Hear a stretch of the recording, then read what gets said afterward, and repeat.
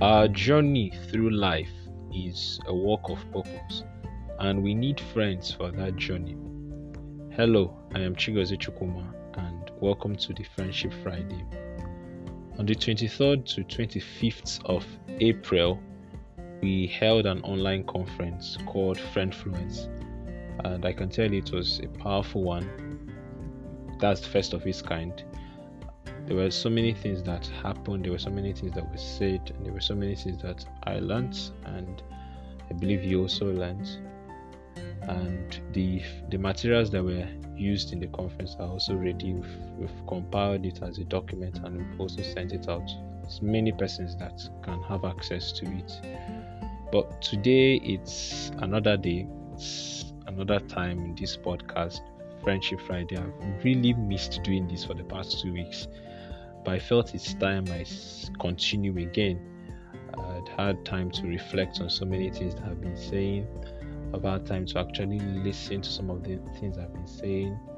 I've had time to examine my life and also ensure that I'm walking in line with what I'm saying, not just talking. And it's been wonderful. So today we'll continue on the Fellowship of Friends. That's what we've been dealing with since December, and I can tell you that I'm not tired. And I know you're also not tired of what's up with this Fellowship of Friends. But I could tell you that we are all made for relationships, all of us. That's the central thing about Fellowship of Friends, that it's a communion of people where we gather around, and then what we've received and what we've become, we share same with our friends. Friendship is a journey through life, and for that journey we need people that are necessary and important for our lives, and we also were important for their lives in what God has entrusted for them to do. Now, over the past several years, studies have suggested that social isolation or loneliness poses a bigger risk to our health than smoking or obesity. Loneliness has the same effects on our body as smoking 15 cigarettes a day. The negative effects of loneliness and our desire for friendship shouldn't surprise us. Our great God Himself is relational. Remember, I said earlier that we are made for relationship.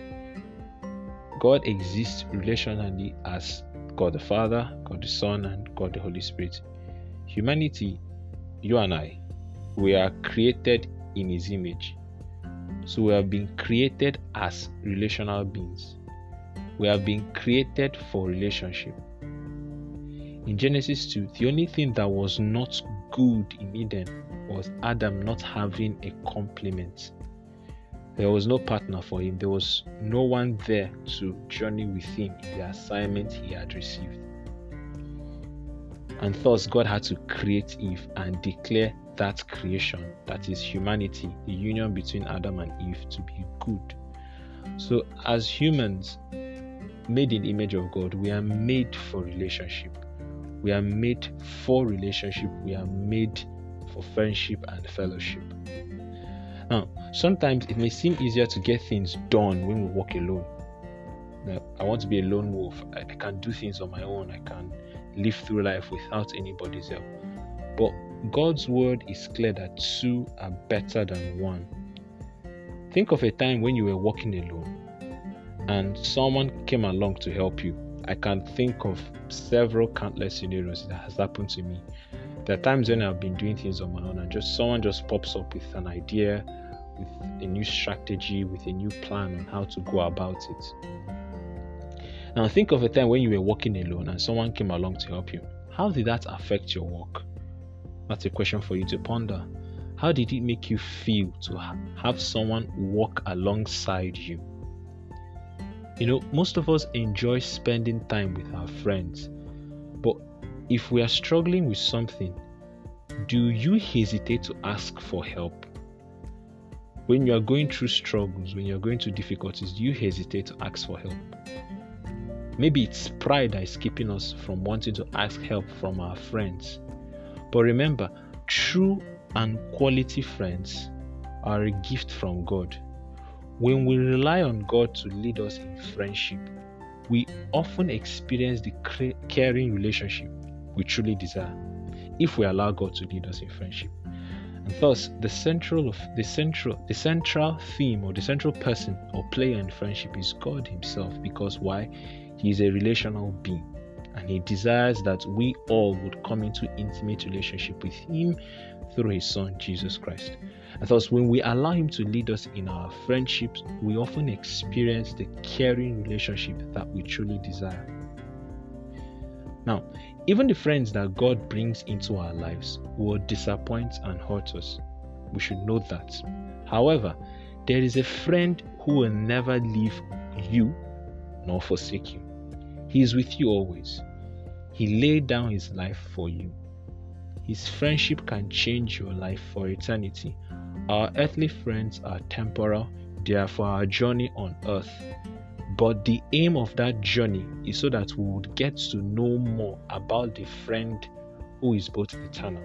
There is one friend that is a model friend, that's Jesus Christ. And then our friends and our friendship should model our relationship that exists between God and His Son. Now, think of a friend who supports your pursuit of the Lord. In what ways could that friend help you? This is a question for you. Think of ways that you could help that friend grow closer to God. Pray that Jesus, a true friend whose love is beyond compare, will bring the warmth of His friendship to you and your relationship in a very lasting and real way. Thank God for friends. Each morning I wake up and I'm like, thank you, Jesus, for friends, because I could tell you that so much value has been added to my life because of the friends that have been brought my way. And so much value has been added to my friends because of myself. Now, there are 3 questions I will ask us, and then I would summarize and we'll end for today. First, why is friendship essential to our humanity?